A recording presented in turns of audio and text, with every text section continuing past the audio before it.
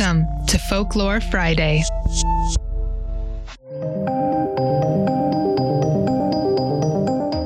A werewolf can be killed only with a silver bullet. Because I'm the chosen one and there are vampires? You are the boy who lived. You made us what we are, didn't you? You in danger, girl. My name is Sabrina Spellman, and I will not sign it away. Am I dead? We don't allow black magic. Witches aren't real. Once the world was full of wonders, but it belongs to humans now. I myself am strange and unusual.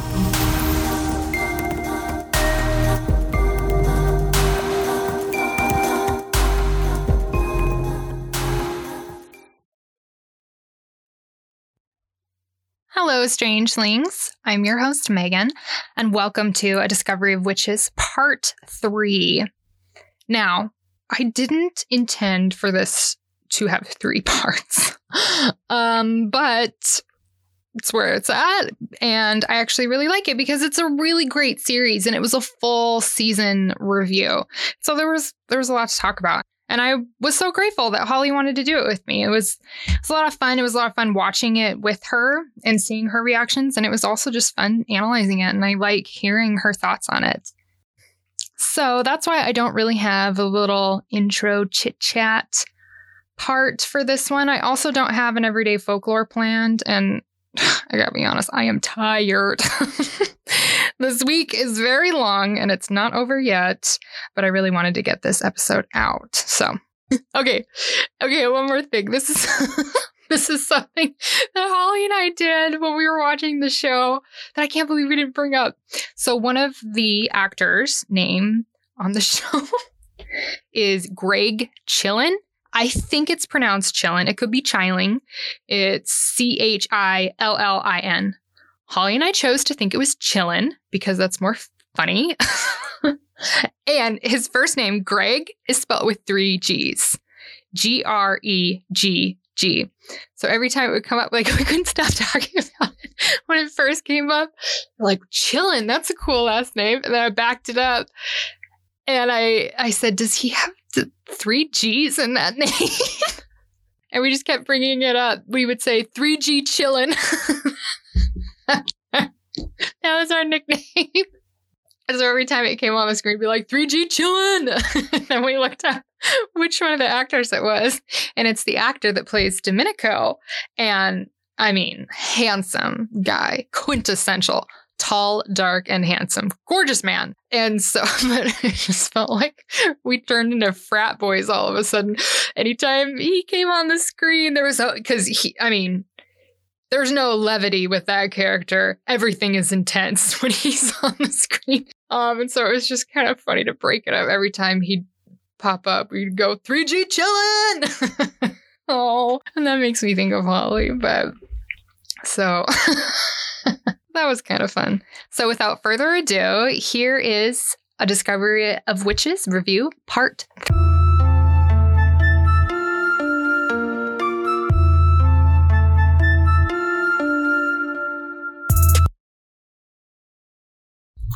Diana is talking to her aunts. I feel like when I say aunts, I'm saying that's my aunt's purse. But when I say aunts, I'm saying 2 people that are each an aunt. Do you know what I mean? Right? I don't know why. Yes, like one is for single, one is for plural. Yeah, I don't know why. But when I hear someone say, oh, that's my Aunt Becky, I'm like, you pretentious butthead. I don't know why. It's such a dumb thing. I don't know why that's in my head the way it is. Because there's zero, like, rhyme or reason for it. I don't know why, but that's how I picture it. Okay, so...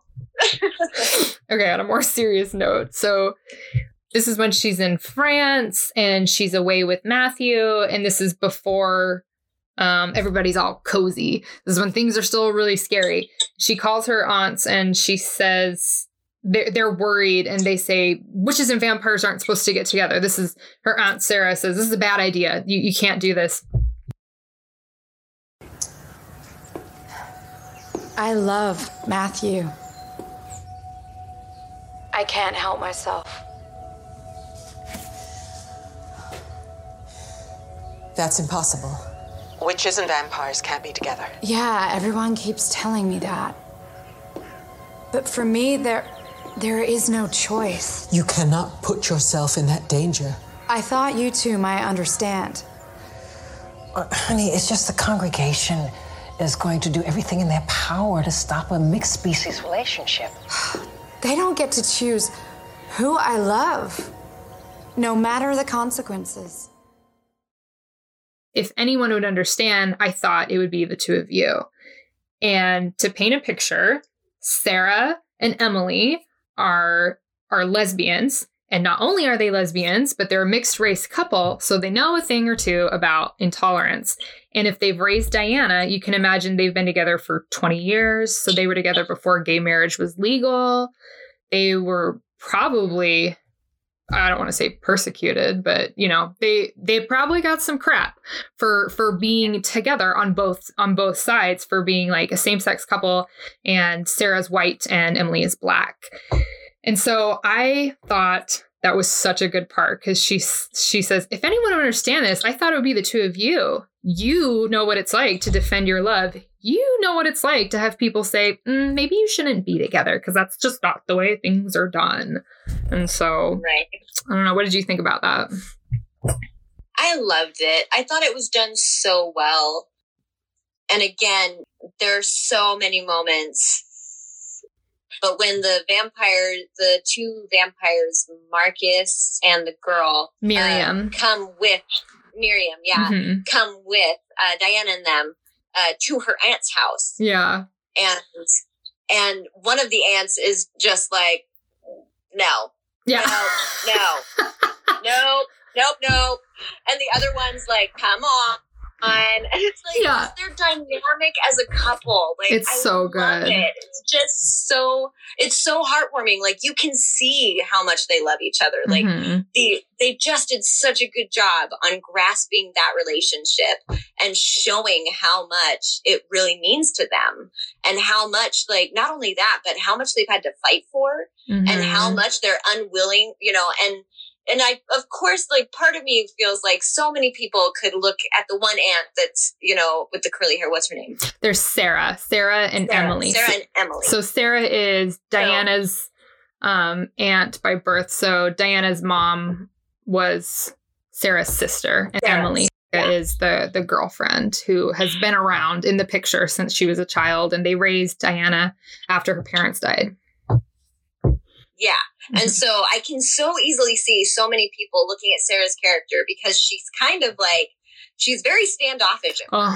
Yeah. Like, she's just very much, this is not done. This is not happening. What's happening? No. Yeah. Yeah. And then you get the other, coming in and just calming her down. Everything's fine. Yeah. We're just going to have a sandwich. We're going to chat. Everything's fine. And she's very much the peacekeeper. It's so true. Hello. You must be Miriam and Marcus. I'm Emily. This is Sarah. And we're delighted to have you. Oh, please, come on in. Come on. After you. I can see so many people seeing that dynamic and being like, oh, well, it's just because Sarah hates vampires. And it's like, no. It's really, well, in my mind, maybe this is different from what the author was thinking, but in my mind, I'm like, no, she doesn't hate the vampires. She could care less about them. She's scared that them getting together is going to affect her family, the one that she loves. And she is very protective of her family. Yeah, I would agree with that. Right. Like you said, with her and Emily, it being, mixed race, not only that, but a lesbian couple. And it's like, and some of the eras that they were living in, that is very, very looked down upon. And so, that, like you said, they may not have been persecuted, but you can guarantee they had some struggles. Yeah. And so for someone who has had to fight for so many things in her life. And then to turn around and just be okay with letting something in that could possibly destroy everything she's fought that hard for. Yeah. In my mind, it makes so much more sense that she would be like, no, you are not allowed in my home. Like, get out. Nope, not happening. And then to see Emily's side of it, where it's like, yeah, you're right. We have fought for this. And look at how amazing it is. Yeah. Like, look at what we are able to do now. To look at it from the other aspect of, don't look at it as dangerous. Look at it as the next step of our fight. Yeah.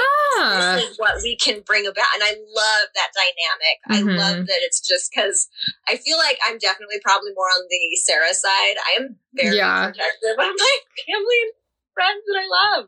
And so sometimes I forget that, you know what I am pushing against, that I'm trying to keep my family safe from, may just need to be the next step of the battle moving forward. Yeah. And so I just love that they had that dynamic. I loved just everything between them. I loved, we kind of mentioned this, I don't know if we mentioned it earlier, but you and I were talking, and when another time, like, to see that dynamic of when everybody shows up and everybody's just kind of on edge, like the vampires don't want to go into the house, the witches don't want, Sarah doesn't want him there, Emily's trying to make everybody comfortable. She's like, mi casa, su casa, like, she's just, do you want some tea? Oh, tell me about that. Oh, I didn't know. Like, I love her character so much.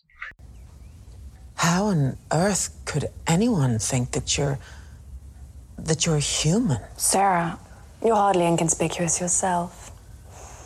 The smell of henbane is coming off you in waves.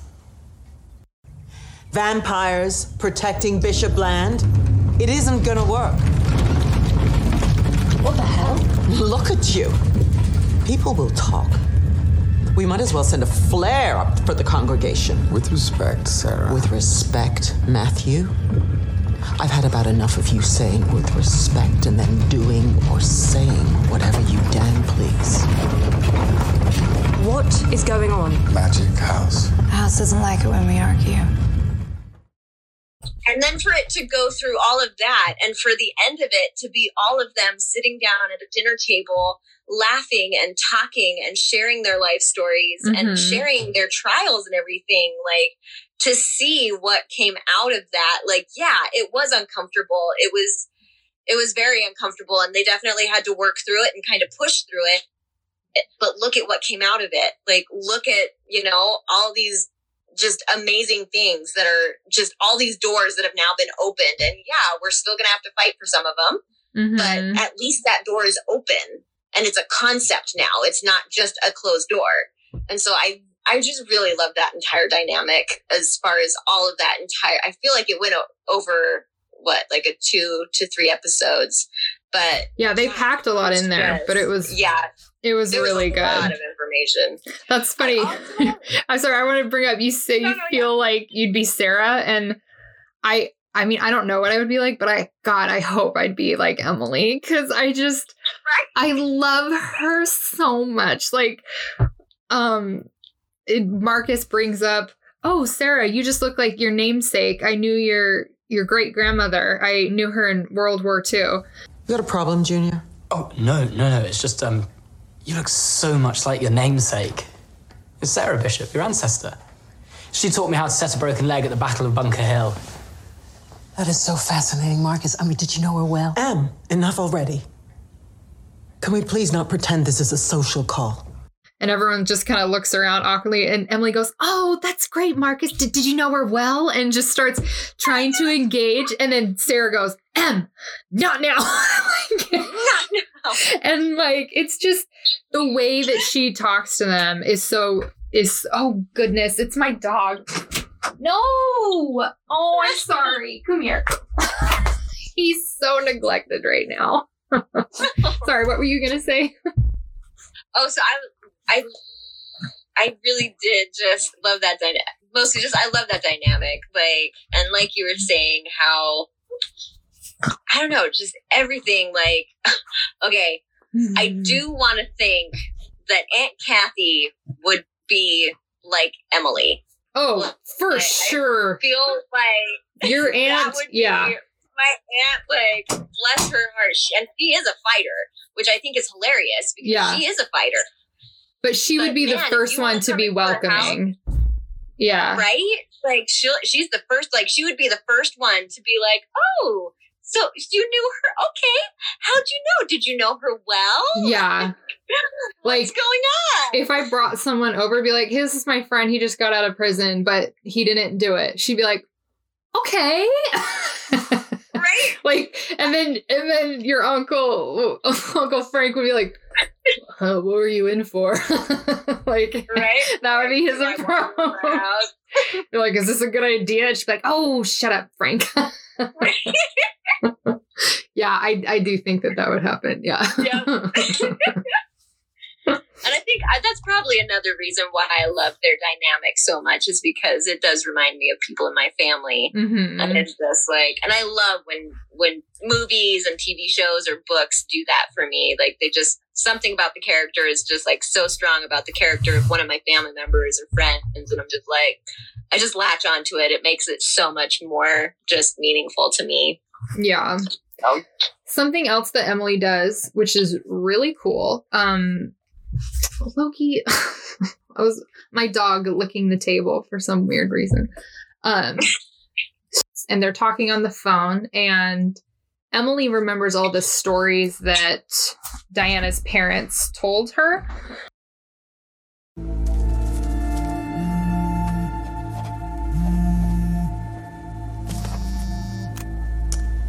Hey, Sarah. What are you doing hanging around with a vampire? Has Em been spying on me?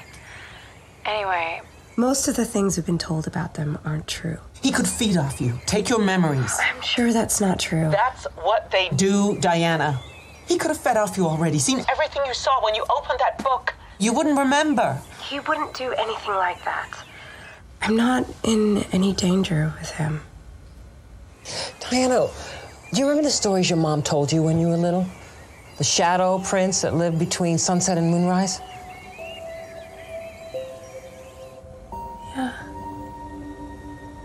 Yeah, I used to love those stories. What if it's him? And Emily's the first one to suggest, what if that's Matthew? And because she knew that her mom had the gift of prophecy, so she could see things that would happen in the future. And that was before she had met Matthew. That was before Emily and Sarah had met Matthew. So for Emily to say, I think that might be Matthew, is very welcoming and honorable, because she's saying, your mom wanted you to be with this person, even though he's a vampire. And so there's just so many things. Like, she's the first one to be welcoming, and she's the first one to be tolerant. And even when, so they're having like an argument. Diana calls and says, I found a book that was bewitched and I wanted your advice. And Sarah scolds her. Well, really, Diana, it's time you faced what you are, a witch. We've been over this, Sarah. I'm a historian. That's what I am. Oxford might offer me a professorship. Oh, honey, that is wonderful news, Diana. Yeah, well, I don't have it yet. I have to get a paper in. Wait. You can't just hide in your work. This is important. If the book is bewitched, there's no telling how you unlock the spell. You have to take the book out again. Work out what's going on. That may be what you would do, Sarah, but I'm not you. I called for your advice, not another lecture. Well, you know how she feels about all this. Give her time to cool off, honey, and try again. She said that to me, and Emily says, well, you know how she feels about this. Like, she's just this advocate for everything. And even when it comes time to, like, oh my gosh, I cried the second time around watching it. The scene where Sarah and Emily are talking after they find out that Diana was spellbound, because Diana asks Emily and she says, do you know that I was spellbound? And she did. She had like a really good idea, but she kept that secret all of Diana's life. She never mentioned it to Sarah, and she explains, and she's in tears. I just thought it was what Rebecca wanted me to do, and I had to trust her. I had to trust that that's what she wanted. Look, whatever Rebecca's reasons were, honey, only meant to protect you. You were everything to her. Stephen, too. They loved you, Diana. They loved you. I was half myself for years. And you didn't say a thing. I had to trust that she wanted me to keep the secret for a reason. I had to trust that what she thought was best. And that's it. That's all you know. I promise, that's it, I promise. Oh, it's so sad. And then Sarah afterwards is feeling awful for multiple reasons. Awful that she didn't know. And she says that she feels like Rebecca couldn't trust her. You know, I thought she'd come home and tell you herself. But then, you know, we buried them.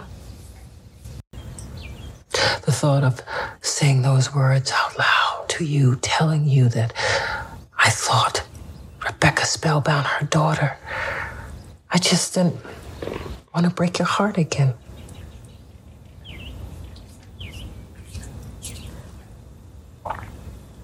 She didn't trust me yet.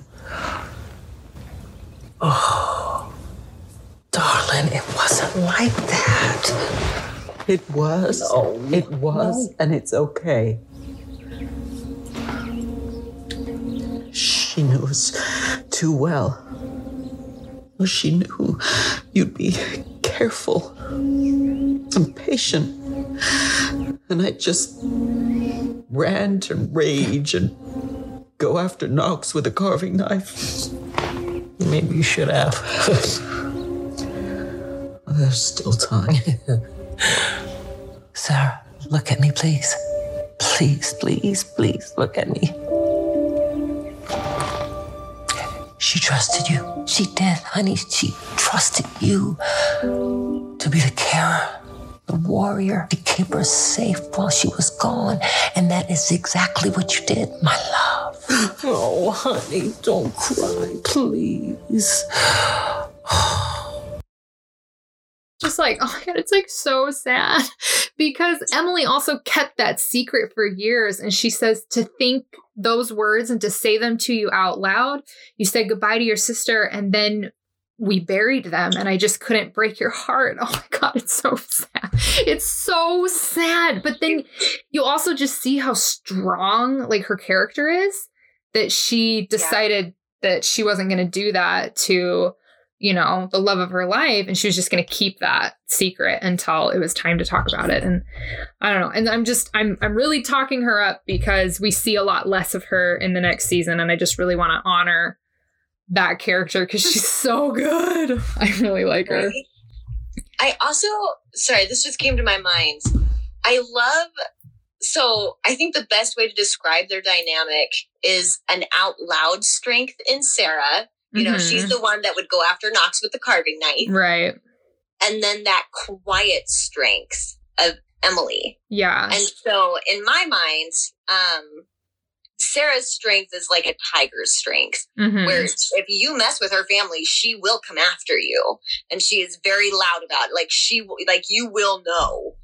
And then Emily's strength is almost like just a 300-year-old oak tree. Oh, that's beautiful. It's beautiful. It's calm, but it is so strong. And I was just like, I love that they kind of painted that picture for me in this dynamic. And because I do, it's like, in my mind, I'm like, the love that they share is here's this big, beautiful, strong oak that is very quiet. And this tiger that loves to be at this oak tree, loves to sleep in its shade, loves to climb its branches, loves to have that sturdy, that thing that grounds her. And it's just like, I just love it. Oh my gosh. It's a really good dynamic. And if you think about it, it's the only other, it's the only other couple that we see in the series that's healthy. That's like a romantic couple. You know, you see pairs of people, but they're in a romantic relationship. And it's like, it's built up in such a way that it's like, yes, this is what a healthy, lasting relationship looks like, even though they're not showing them talking about like, oh, I love you, and the passion. They're talking about life and hard things and how they deal with them together. And that is like, that's what a lasting relationship should look like, is that you get through those things together, that you're both different and you're individuals, but you balance each other out. And it's like, it's good because Sarah at times will be like, Emily, no. And then other times Emily will say, okay, Sarah, now's the time to like be nice to these people. Yeah. And she does, you know, like Emily's asking Sophie, the demon, she's like, oh, Me? Well, I'm fine. I couldn't sleep last night and I heard you crying in the bathroom. Bad dreams? I don't want to worry, Nat. Tell us. And the way that the blocking, Emily is standing like right next to her, like shoulder to shoulder, like, are you okay? And just like so sweet. And then when Sophie says, well, I don't have anyone to talk to, Sarah comes up like right next to them. She's like, tell us about your nightmares. Like, we're here for you.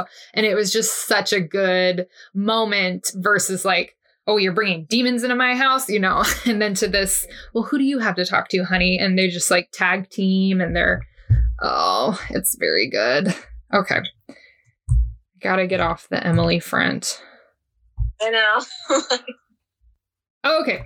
These are the last two things. Okay.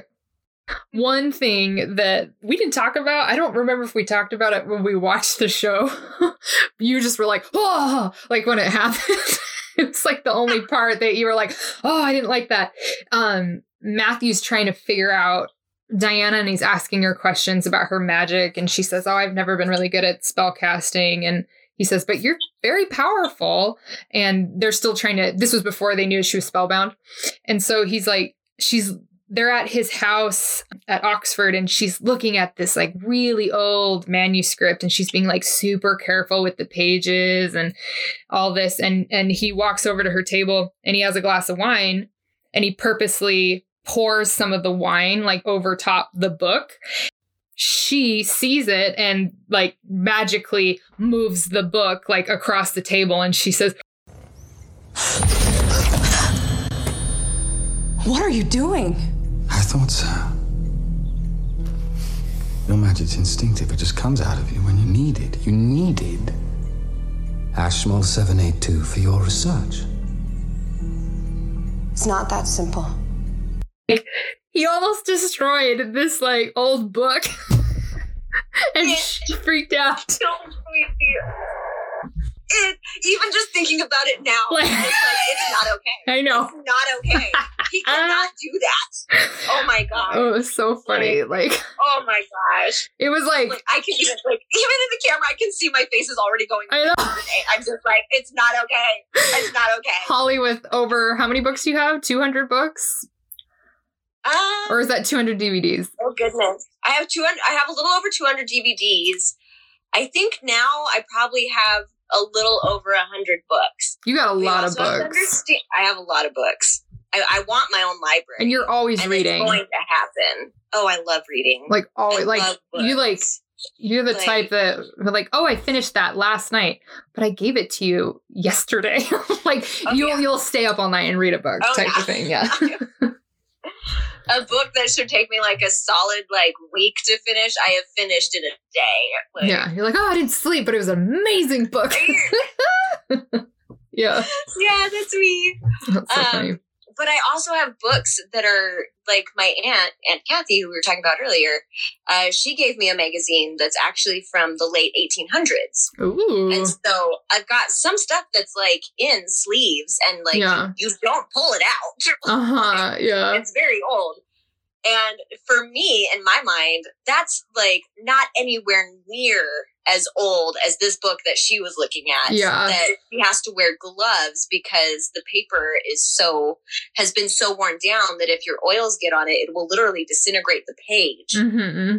And so you have to wear the gloves and you have to be careful and you have to turn it very, very slow, you know, and all this very, very cautious stuff. And I'm like, if somebody even took wine anywhere near one of my old books, I'd cut off their hand. Yeah. Let alone a book that is that old, that like ancient and important, and he pours wine on top of it? Yeah. Just the sea of her magical. I'm just like, no. Yeah. That is not a test you do.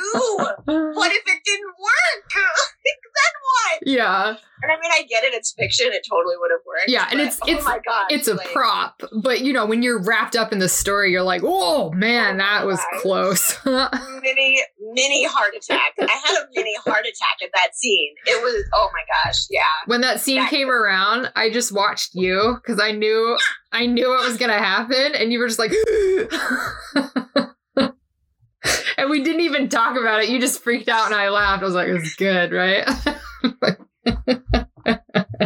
Died a little bit at that scene. I died a little bit at that scene. But he also, you know, like, but she moved it out of the way. It was just that, like, that, like, fear of it ruining this, like, old book. But yeah, I thought that was good.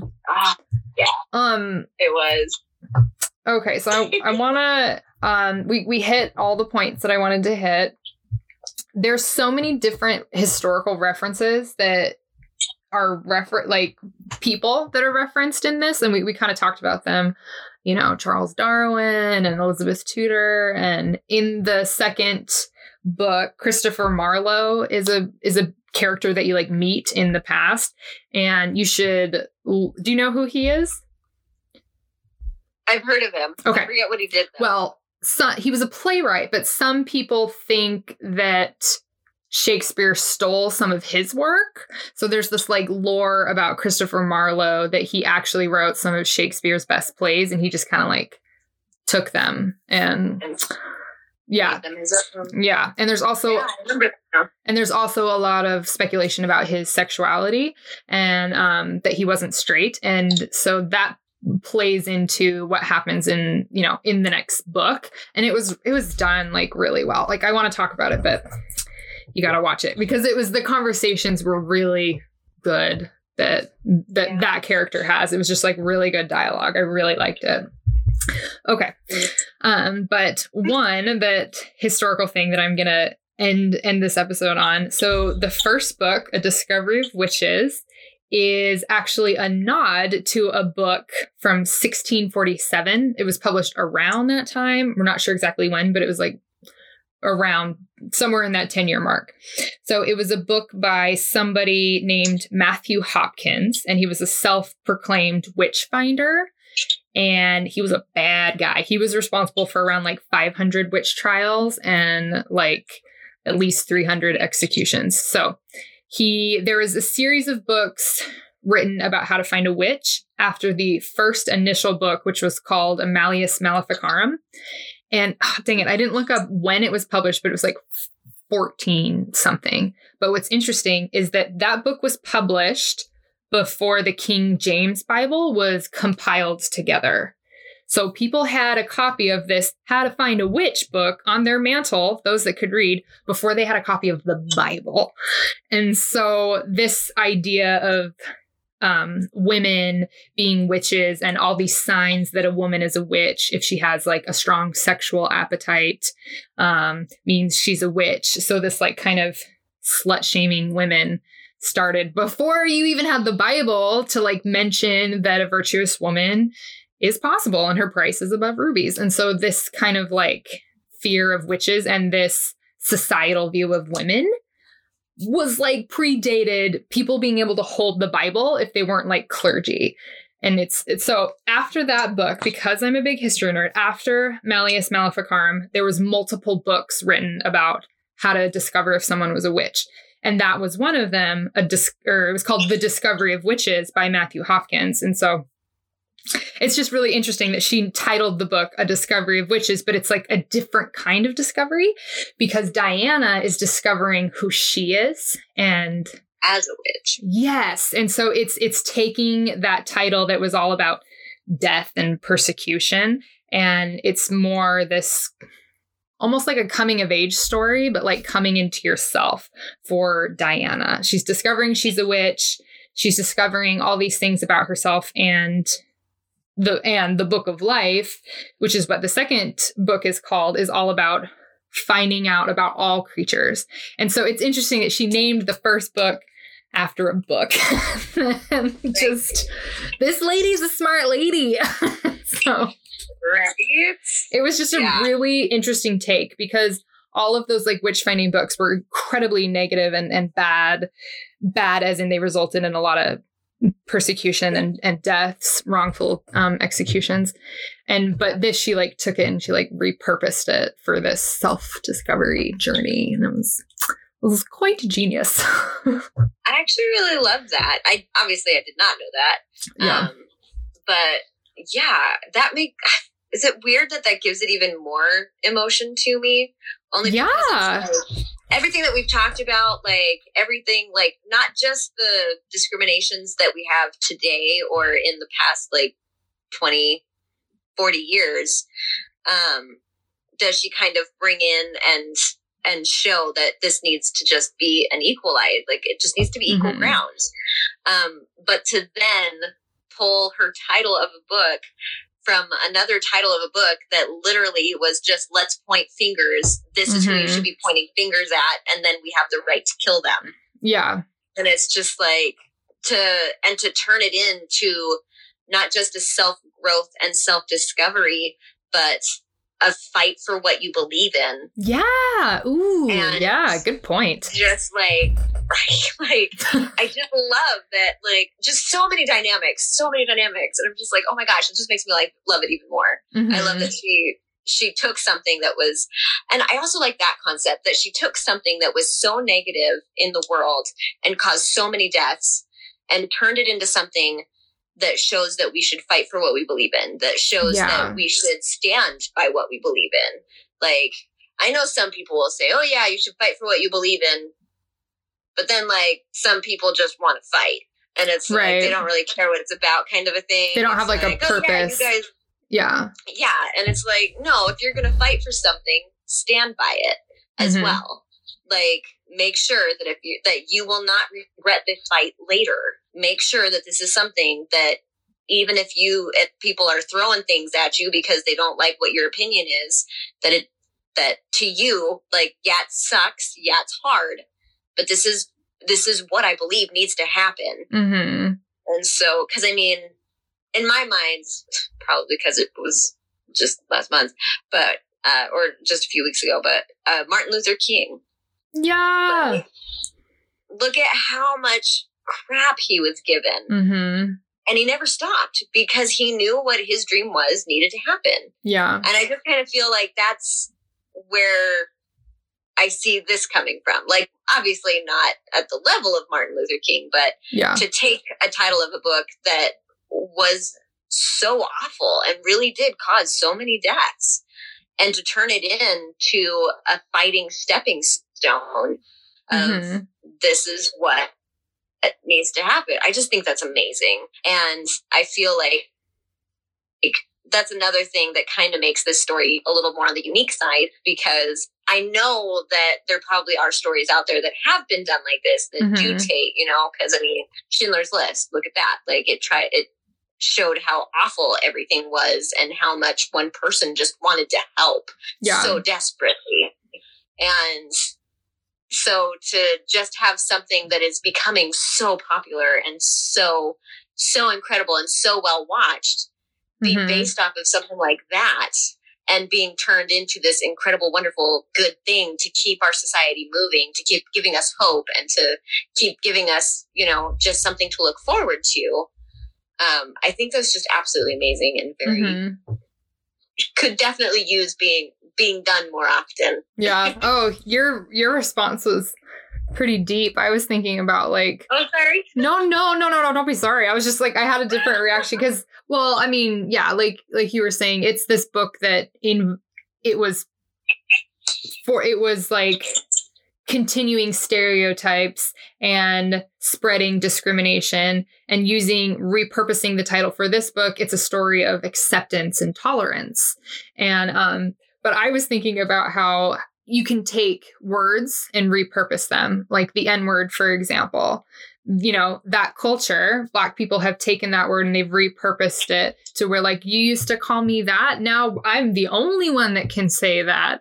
And I say it to me and my friends, but you're not allowed to say it. And it's kind of like the same thing for the word bitch. Like, women can call each other that, but if a man calls a woman a bitch, it's no bueno. Like, you can't do it. But they've taken it to this, like, and there's this, I don't know if you'll watch it, but I really liked it. There's this thing on Netflix, and it's like the history of swear words.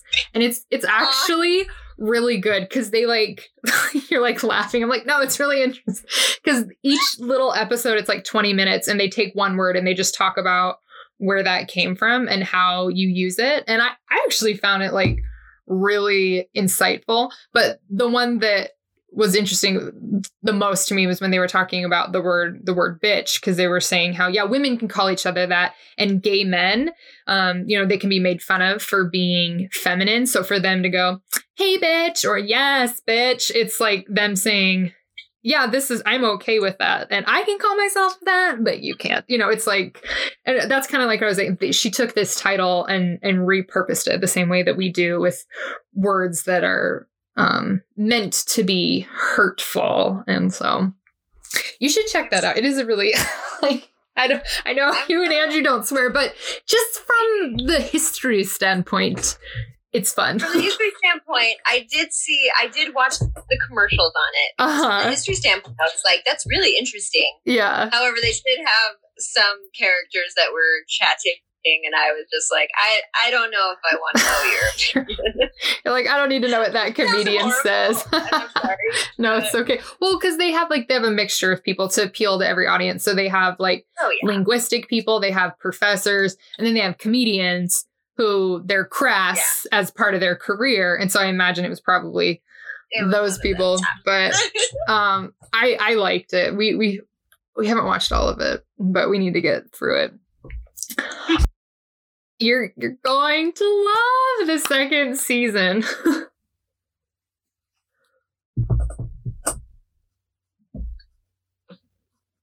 I'm gonna have to start watching that one. I'm excited. And they're putting out like an episode like every Saturday, started like a couple Saturdays ago. So you can't like binge it, which is kind of nice, because you can just like, I kind of like that, because that means I'm going to have something to look forward to. But she's pretty, she becomes really good. The one spoiler I say, she becomes really good friends with Sarah, which is kind of cool. Like Aunt Sarah. Because at the end of season 1, Matthew says Emily and Sarah are going to go to France and stay with Isabeau because they'll be safe, and they become friends. And so, but yeah, she gets a lot more involved in Matthew and Diana's life. Isabeau does, and she's like, she'd be a great mother-in-law to like have. I'd be like, I feel pretty safe with this lady, because once she's like on your side, she's like on your side. That whole speech about the de Clermont women protect themselves, you're just like, oh yeah, like that's the one I was thinking of too. So good, like very empowering. Right? Yeah. Loved it. Well, you'll have to start watching the second season, because I want to hear what you think about it. I don't know if I'll do a podcast review on it. I think I might do like little video reactions, but I'm excited. And there's like, because there's things in the story I want to talk to you about. So mostly I'm excited for you to like get through the series and be like, oh, wasn't that good? And oh, wasn't that sad? And like, because I've had to like be careful in talking to you, because it's juicy. It's a juicy story. So I'm like really proud of myself, because I love spoilers. But I was gonna say, maybe I'll start. I didn't realize it was coming up on 9 o'clock. Yeah, it's late. Sorry. I may have to start it. Oh no, you're totally fine. I think there's only like 3 episodes right now. I was gonna say I'll probably watch it tomorrow. It's good. I'm gonna watch it tomorrow too. I waited until I got these reviews done, just so that I wouldn't be clouded, by it. Like, oh, and then this happened. Oh, that doesn't happen in this season. So, anywho. Yeah, for sure. Yeah. All right, Holly. Well, thank you. Thank you for joining me again for this episode. I thank you. I love it. And it gives me a chance to talk to you about things that we love. And I'm always up for that. So. Yeah. All right. Well, let's sign off on the podcast, and then we can say goodbye naturally. If that makes sense. Okay. All right. Well, thank you for joining me, Holly. Thank you for having me. I really appreciate it. Thanks. It was fun having you. All right. And I hope you join us next time. Bye.